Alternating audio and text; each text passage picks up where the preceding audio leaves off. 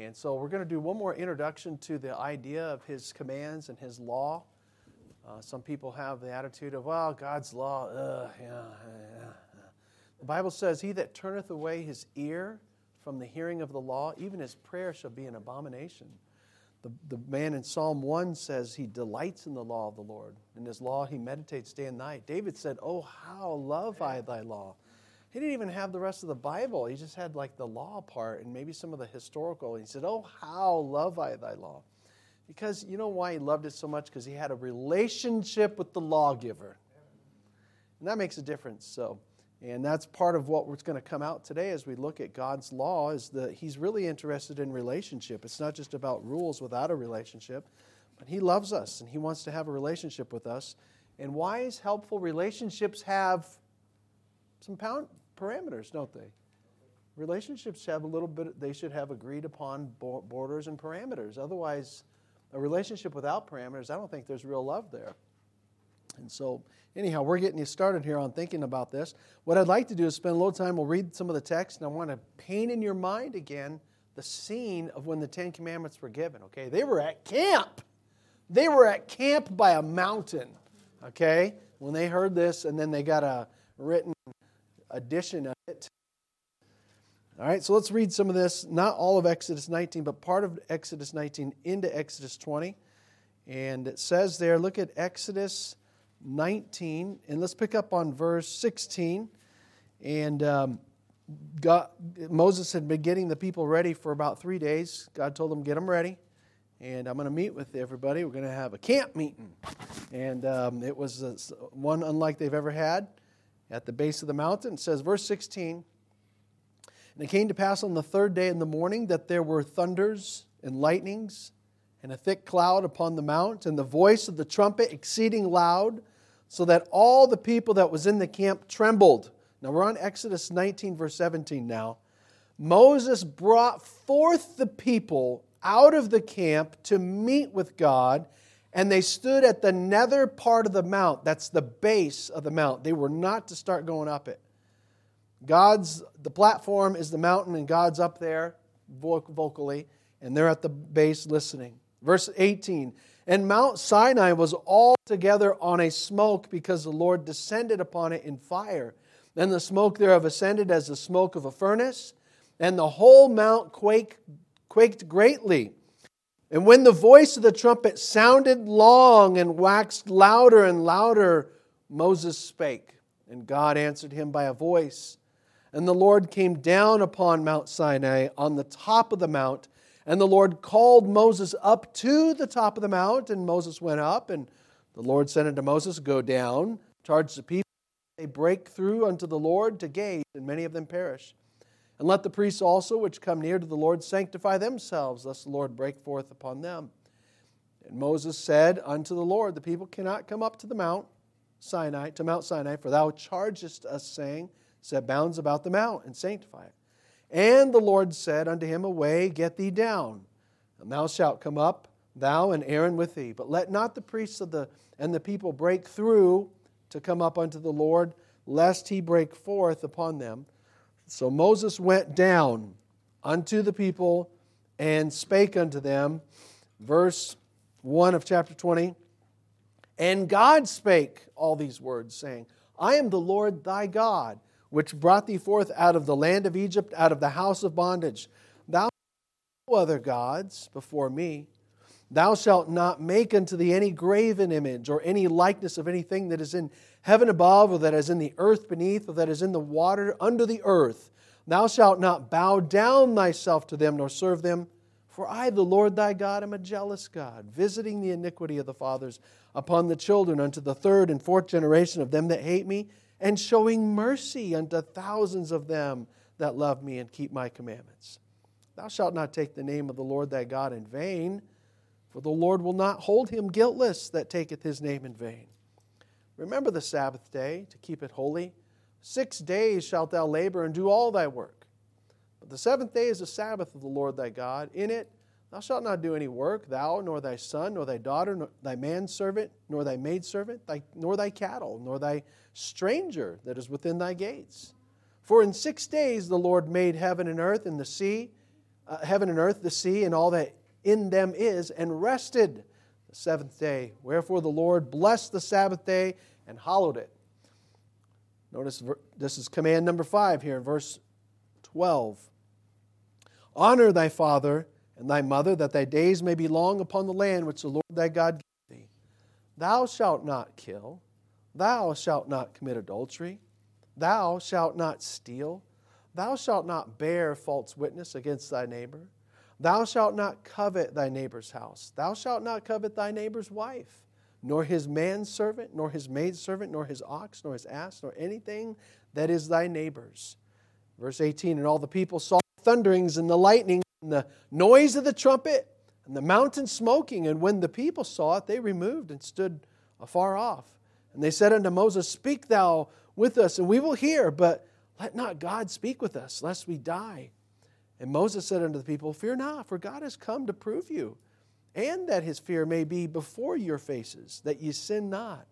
And the people stood back, or the people stood afar off, and Moses drew near unto the thick darkness where God was. And it goes on to talk about Moses interchanging with God several times here in the rest of the book. But, so, quickly, let's look at this. This is the scene. So here you have, this is the bridge between two continents. All up here is the rest of Asia. In fact, technically, I don't remember if Sinai is part of Asia or part of Africa. I can't remember. I think Egypt owns it. But anyways, here's the rest of Asia, and here's Israel. And here's the rest of Africa, and here's Egypt. Children of Israel were saved out of slavery in Egypt. 1 to 2 million people. Saved out of slavery. They're by miraculous fashion crossed the Red Sea. Within, in the 3rd month, it says they camped right here. I think it would have been about, by the time they got here for the 10 Commandments, it was basically about 50 days after the Passover. They think this happened on the day of Pentecost, which is the birthday of the church, officially, I believe. So also they think the birthday of the Old Testament church, that is, this church in the wilderness, or the nation of Israel, they think was on the same time, which is around May. So they cross here, they go through the wilderness here, they camp in these Sinai mountains. I don't get too superstitious figuring out which mountain it is, but they're in this area. And they're at mountains that look basically somewhat like this. If I can click to the next slide. Go ahead and click to the next slide. They're in areas that look somewhat like that. Pardon the modern day hikers here. But this is in the Sinai mountain area, okay? And so they were in an area where they had the mountains, and there was some plain area where they could camp, and they can come up and approach the mountain. And so that's where Israel was. So they come, like I said, 1 to 2 million are saved, and they're miraculously. And within 5, I can't remember how many days, it says it's in the 3rd month, they camp, they're going around and around. In chapter 19, it says that, chapter 19, verse 1, in the 3rd month, when the children of Israel were gone forth out of the land of Egypt, the same day came they in the wilderness of Sinai. So they had actually been moving around Sinai Peninsula, and they finally come to this area, the lower part of the Sinai Peninsula, and they're all camped there. Now, it's not that, you just don't see every day 1 or 2 million people wandering around in a desert. And they are, and God's providing for them.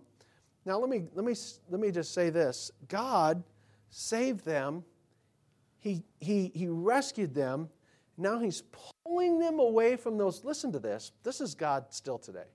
He's pulling them away from those influences, the Egyptian influences.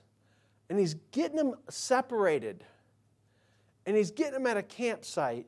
And He's saying, I want to teach you some things. I want to have a relationship with you. God's still that way with us today. After He saves us, He's like, you're good in Egypt. Just stay there. No, He's like, I want you to look like you're out of slavery. I want you to feel like you're out of slavery. I want to have a unique relationship with you, which involves some basic guidelines of life. That's what He's doing for this whole nation. Bringing them out, get away from that. That's not you. You're not Egypt. You're my people. You're going to be a peculiar people if you want to continue on this path here. And they all agreed that they're going to listen to what God says here at the campsite.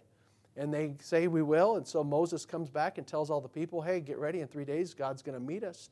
So in 3 days after they get in this region, after they heard Moses say that, They get themselves ready. I mean, this is 3 days getting ready for church. Some of us took 3 minutes today to get ready for church. You know, maybe your wives took 3 hours. I don't know. They might, you know, they're looking pretty and stuff.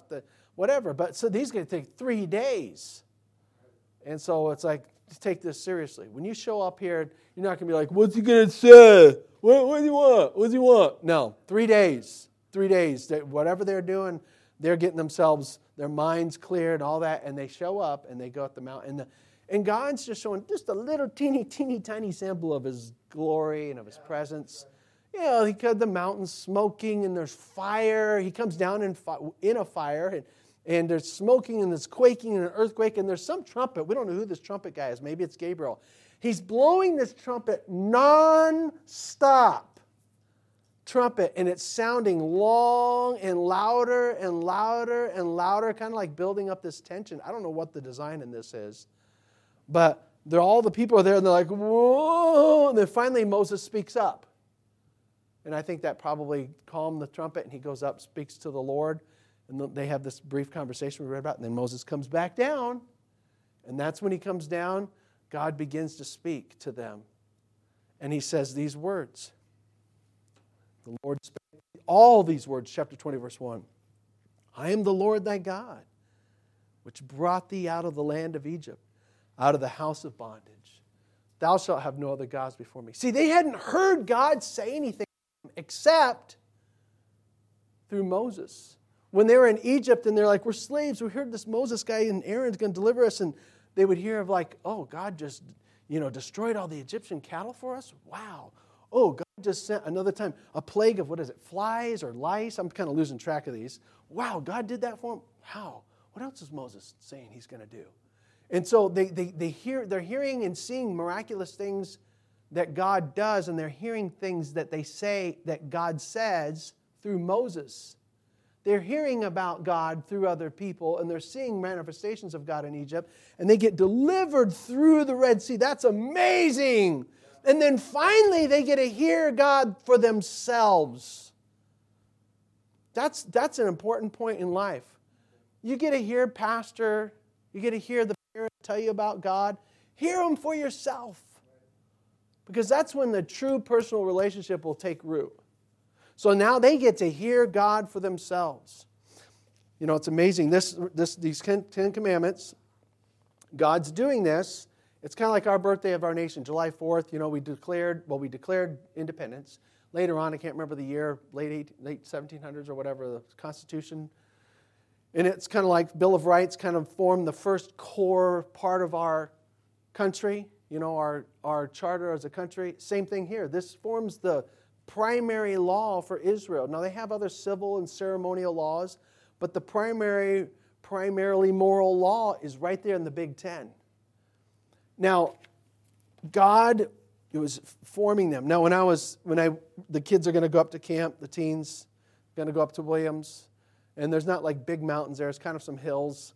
When the camp was in Flagstaff, it was at the base of Mount Eldon. I think there's three. There's Humphreys, and then was there another one? And then Eldon. There's at least Humphreys and Eldon. They're actually dormant volcanoes, and the ski slopes are on Humphreys, which is the highest mountain in Arizona.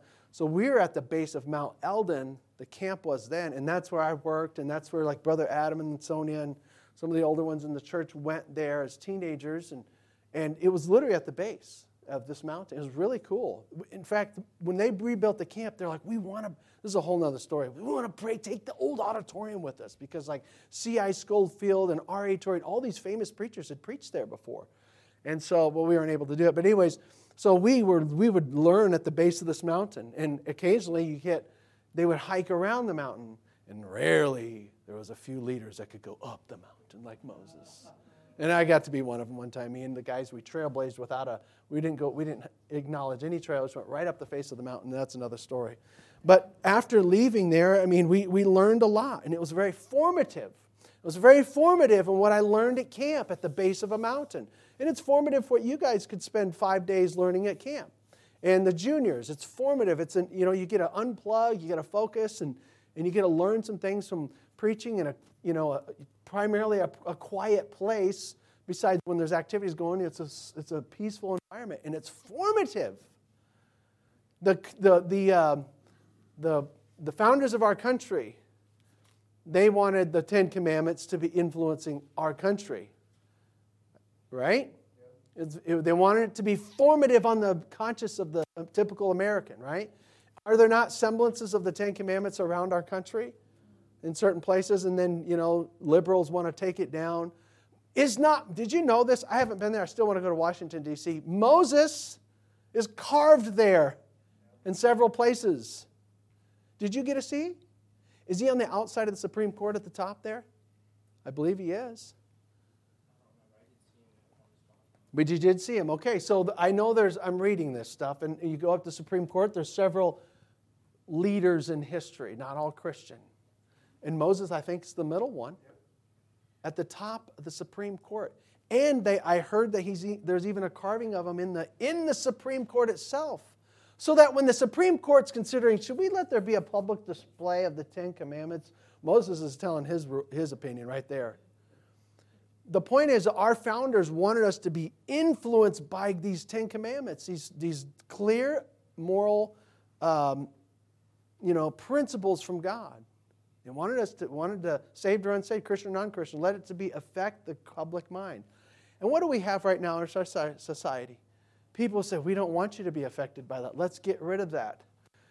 They're more concerned about climate injustice than moral injustices, which is a joke. And God's turning the wisdom of the current liberal and Democrat, they're turning their wisdom into foolishness. But they're trying to get rid of that. They don't want that to be formative. They want perverted laws to be formative on us, right? So we know that's happening, and I'm going to get off of that. Proverbs 28, verse 4 says, let me read it here. Proverbs 28, 4, and then we're going to get into some particular points. Proverbs 28, verse 4, it says, they that forsake the law praise the wicked. They that forsake the law praise the wicked and celebrate them. But such as keep with the law say, hey, wait a minute. They contend with them. That's what Solomon the king said, and he was a politician. They that forsake the law praise the wicked, but such as keep the law contend with them. It's okay with us to contend about law and say, no, we should have this law. We should have this law, a righteous one. So anyways, here we go. Here's God's Ten Commandments. What is the kind of the central point? Paul says it a couple times in the New Testament, that God's law is good. It says it's good. Paul says in Romans 3:20, should we make 3:21, should we make the law void? Because, we have faith now, we don't really need to worry about this. No, he says, no, we establish it. It needs to stay put. He says the law in Romans 7:20, the law is just and the commandment is holy and the law is good. I'm paraphrasing, but he basically says the law is good. He says it again in 1 Timothy, the law is good if a man use it lawfully. Now let's just think personally, instead of just thinking like in this vague, general sense. For us, for you and God, you and I, with God personally, it's good for us to say, oh, God's parameters. All right, that's good. Aren't you glad that when you drive up, when you guys go to camp tomorrow and Rusty has a trailer hooked up to the van and Miss Sonia's driving whatever she's driving, as you're going up the mountains, you're going to have some guardrails. If the mountain's this side and you're going up a mountain pass, there's guardrails over here. Or if the mountain's on this side and you're going up, there's guardrails over here on some of perilous spots. Aren't you glad for guardrails? Yeah, that's good. And God says, hey, we're going to have some guardrails to keep you safe. So the law is good. Let's just answer. I have review a few things, and I'm not going to spend a lot of time. I want to, maybe 3 of these points we'll spend a little bit more time, and I'll try to go quickly through the other. How is God's law good for me? How is it good for people? We need to care about that thought because we live in a society that says, if God has a law, I don't want anything to do with it. How is God's law good? Number one, God's law is good because He had 1 to 2 million witnesses that attest to it. He had 1 to 2 million witnesses that attested to it. Look at chapter 20, verse 1. God spake, and God spake all these words.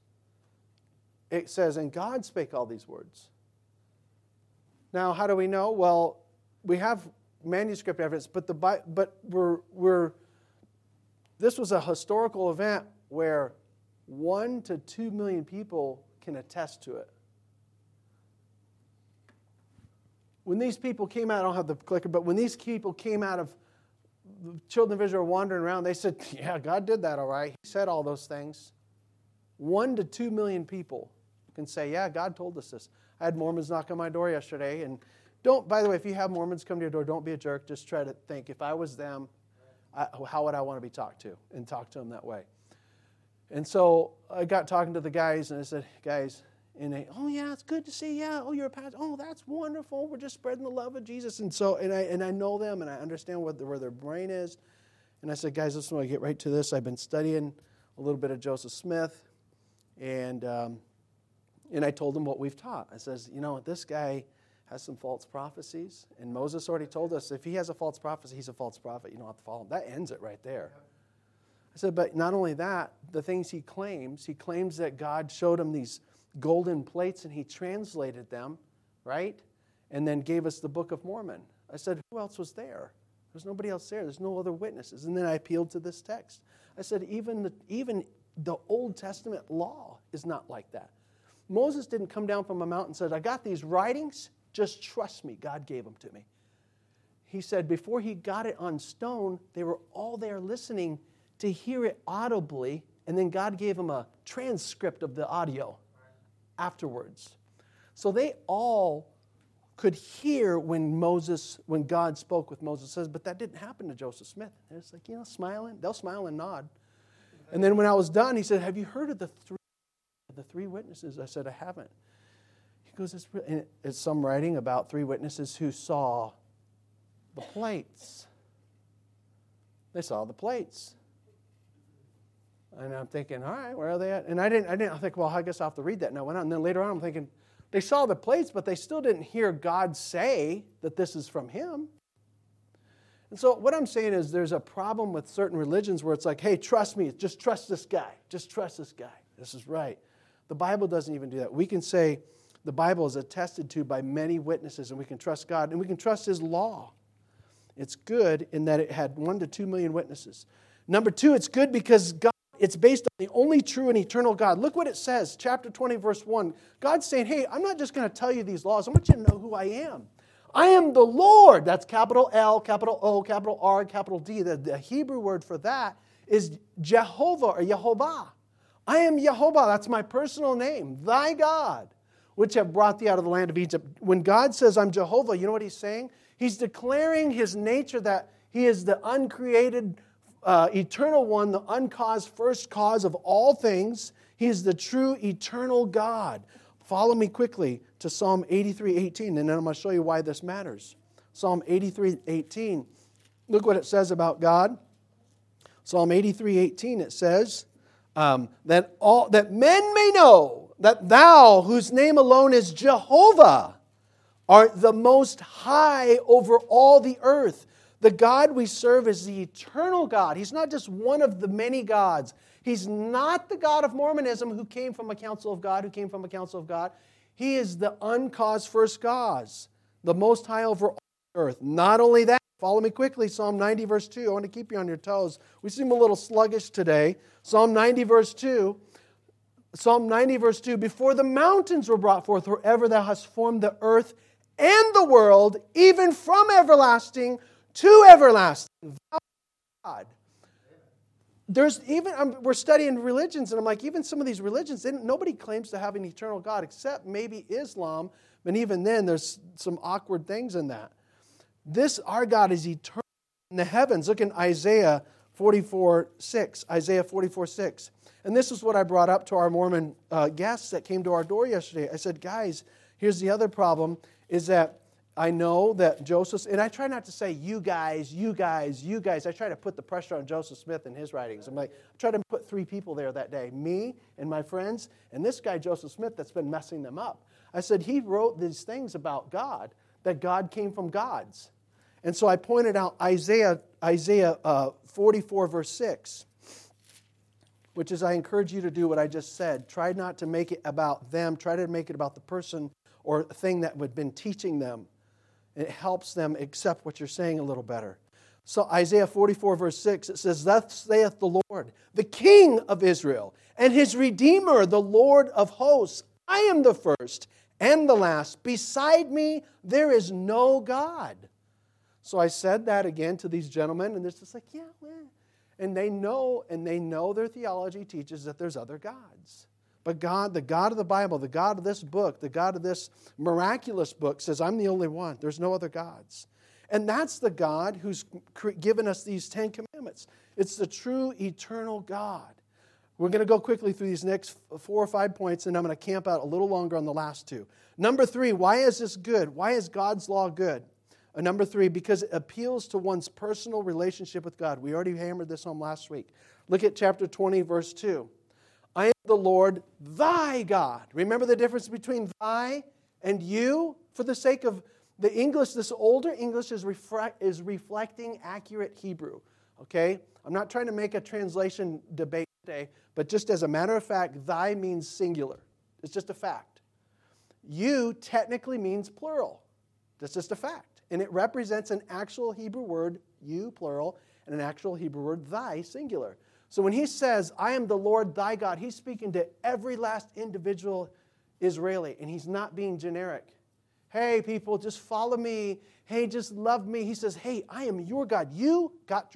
I rescued you out of Egypt, and you out of Egypt, and you out of Egypt, and you out of Egypt. I love every last one of you. I rescued each one of you. And based on that saving relationship, this is what we need to do. I don't have any other God but me. Don't be bound down to images. I'm the real one. Appealing to the individual. That's how Christianity ought to be. It ought not be anybody in here says, what are you? Oh, I'm a Baptist. Oh, I go to this. Don't talk that, just merely talk that way like I'm Baptist, I'm this, and I, and we, and say, I am a Baptist, but I was saved, and I know the Lord Jesus Christ as my Savior. Make it personal, because that's how God wants it to be. Even in this fearful situation of the Ten Commandments, God cares about a personal relationship. All right? It appeals to one's personal relationship with God. These show us ways to love God. You know one way to love my wife? Don't be loving anybody else. And that's what God says too. Hey, I'm the only one. Don't have anybody else in between this relationship here. Have no other gods but me. That's the first command. Number 4, he appeals to our personal responsibility. Why is this law good? He appeals to our personal responsibility. Picking up on verse 12, personal responsibility toward man. Honor your father and mother. You individually. Honor thy father and mother. Look at verse 13. You individually should not kill. It's your responsibility to not be killing people. It's your murder in that sense of unjustified killing. That's what that means. It doesn't talk about, God's not banning death penalty or war scenarios. You, individually, thou shalt not steal. God says, hey, make it your responsibility not to be a thief. We get really like that. We're like, look at all these bad people. Look at all these wicked people. Look at all these people stealing and lying and stuff like that. Okay, but do you steal? Do you lie? And so that's what God's trying to do. And it's also this is a whole nother thing. Did you know what basically Jesus says about this? Jesus says, this is how, if you love somebody, you're going to do this. If you love God, you're going to do this. Because that's why it's there, to show you how to love God. It's showing you how to love man. You think I love Seamus if I start stealing, I take him to camp, I start stealing his money? I don't love Seamus if I'm stealing from him. Hey, Seamus, man, I love you. And I'm stealing from him. I don't love him. The Bible says, for this thou shalt not steal, thou shalt not lie, thou shalt not commit adultery. Why? Because you love that person.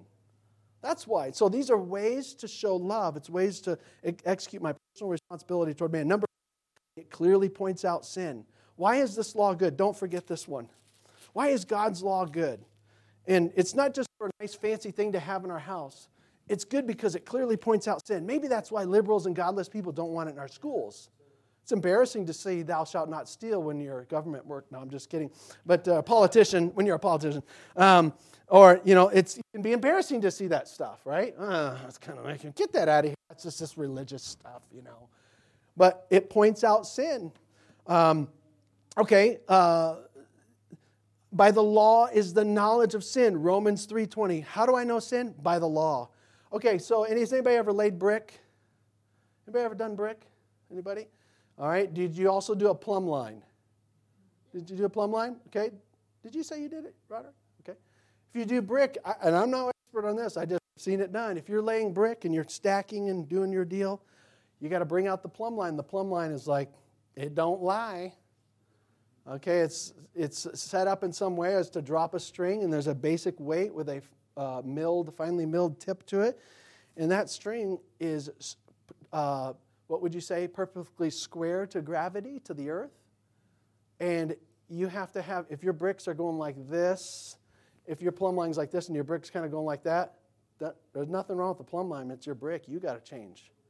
The plumb line is what it is. And that's what we say of God's law. Everything, there's nothing wrong. It's good. There's nothing wrong with every last command in this. If you run into it, it's my fault. I need to square up.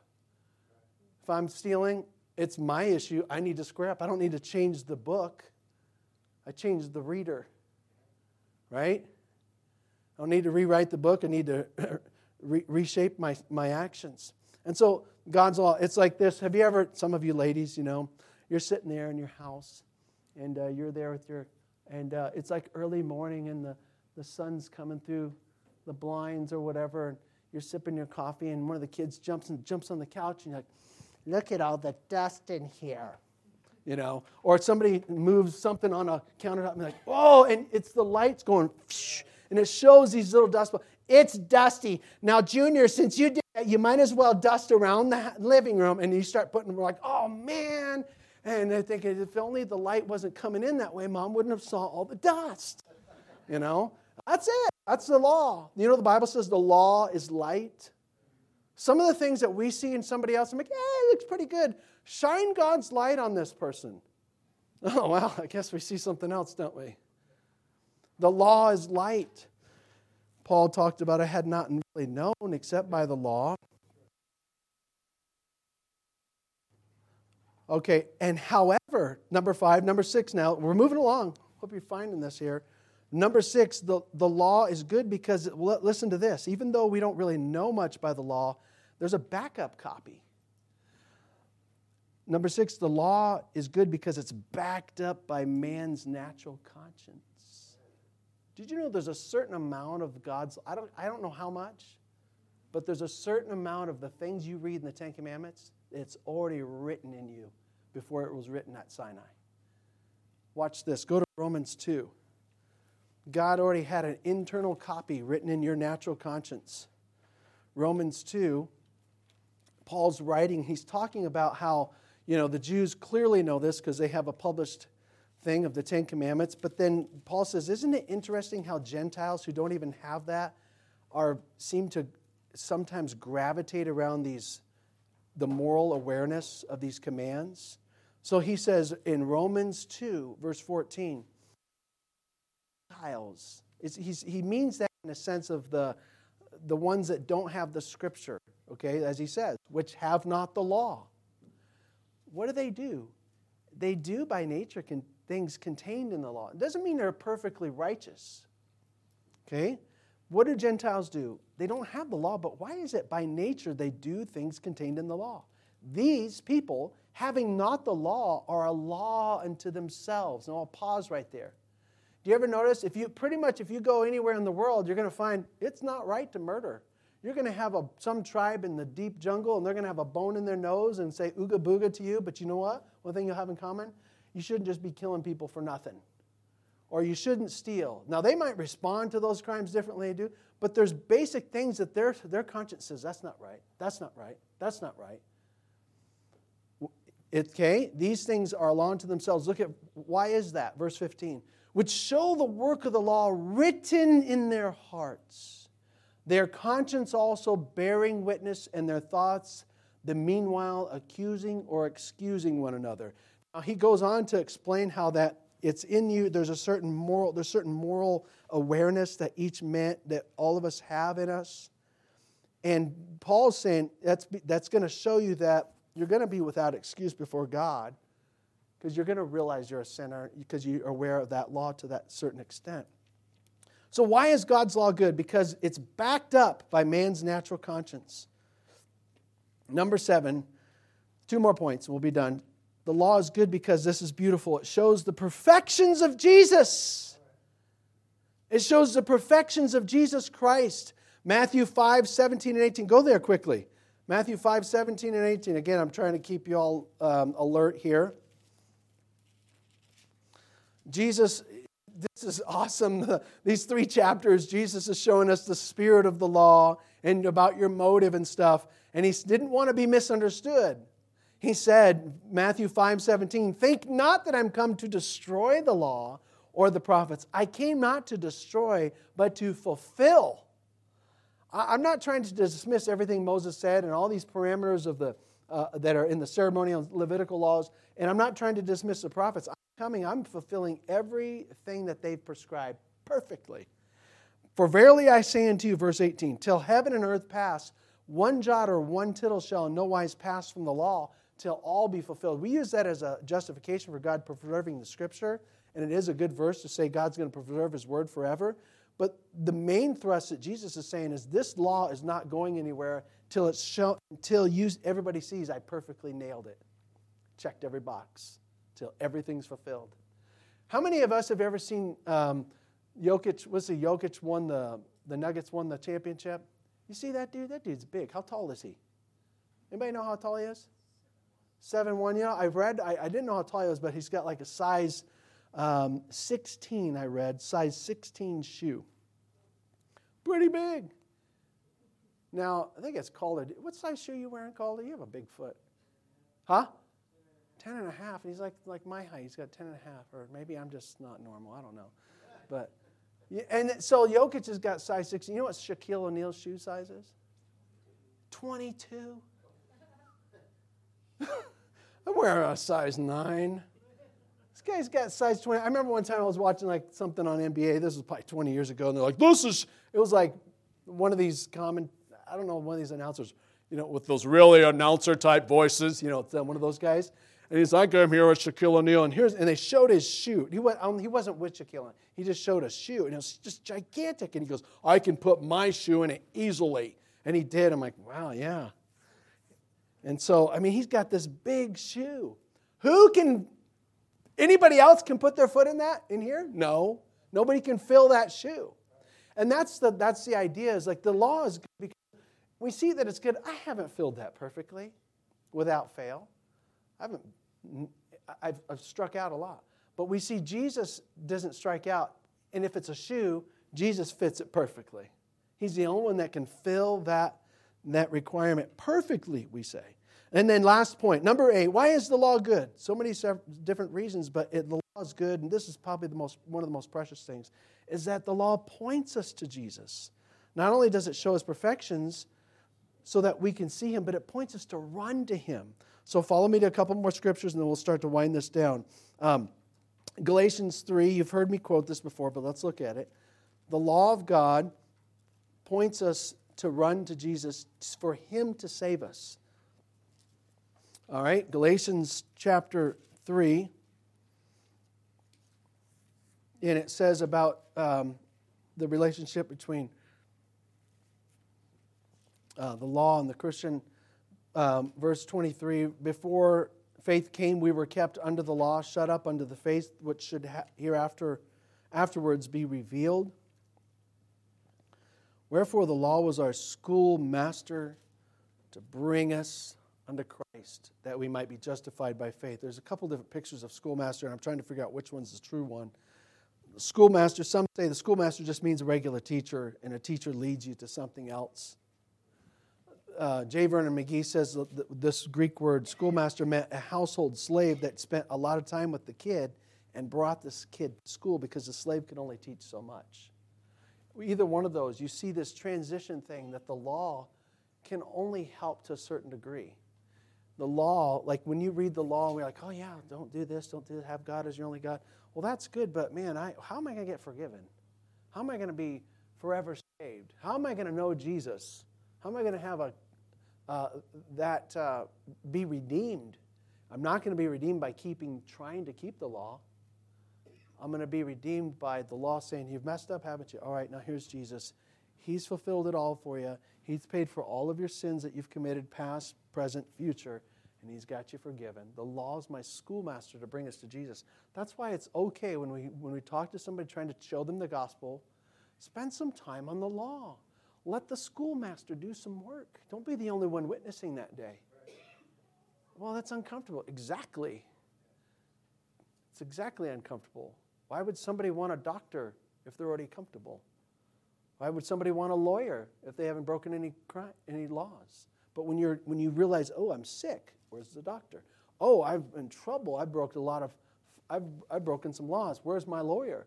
That's how it is in giving the gospel. We have to show the reality of the honest news of sin and breaking God's law. So the law is our schoolmaster. I remember when I was a little kid, so you got some TCA students in here. Let me just tell you something. I got spanked at TCA twice. And for the record, it was good. I needed it. All right? This was a long, long time ago when they were allowed to paddle and stuff. I remember kindergarten, first grade, I went there. And so I remember I had dear old Mrs. Bostow, kindergarten teacher. And then next year I had Mrs. Farmer. I didn't get spanked in her class, but I had something else happen. So I remember getting in trouble a couple times. And I don't remember what it was, but it was a sin. So, and she took me and she paddled me. Now, Mike, I mean, it was like having a nice, sweet grandmother paddle you, but then she got serious for that moment. She paddled me and I got, for whatever I did, and it happened twice. And I deserved it. So, I'm not trying to change policies or anything, just as a matter of fact, that's how it happened. And then in first grade, I can name the guy that I was with. We got into some trouble. I don't want to name him.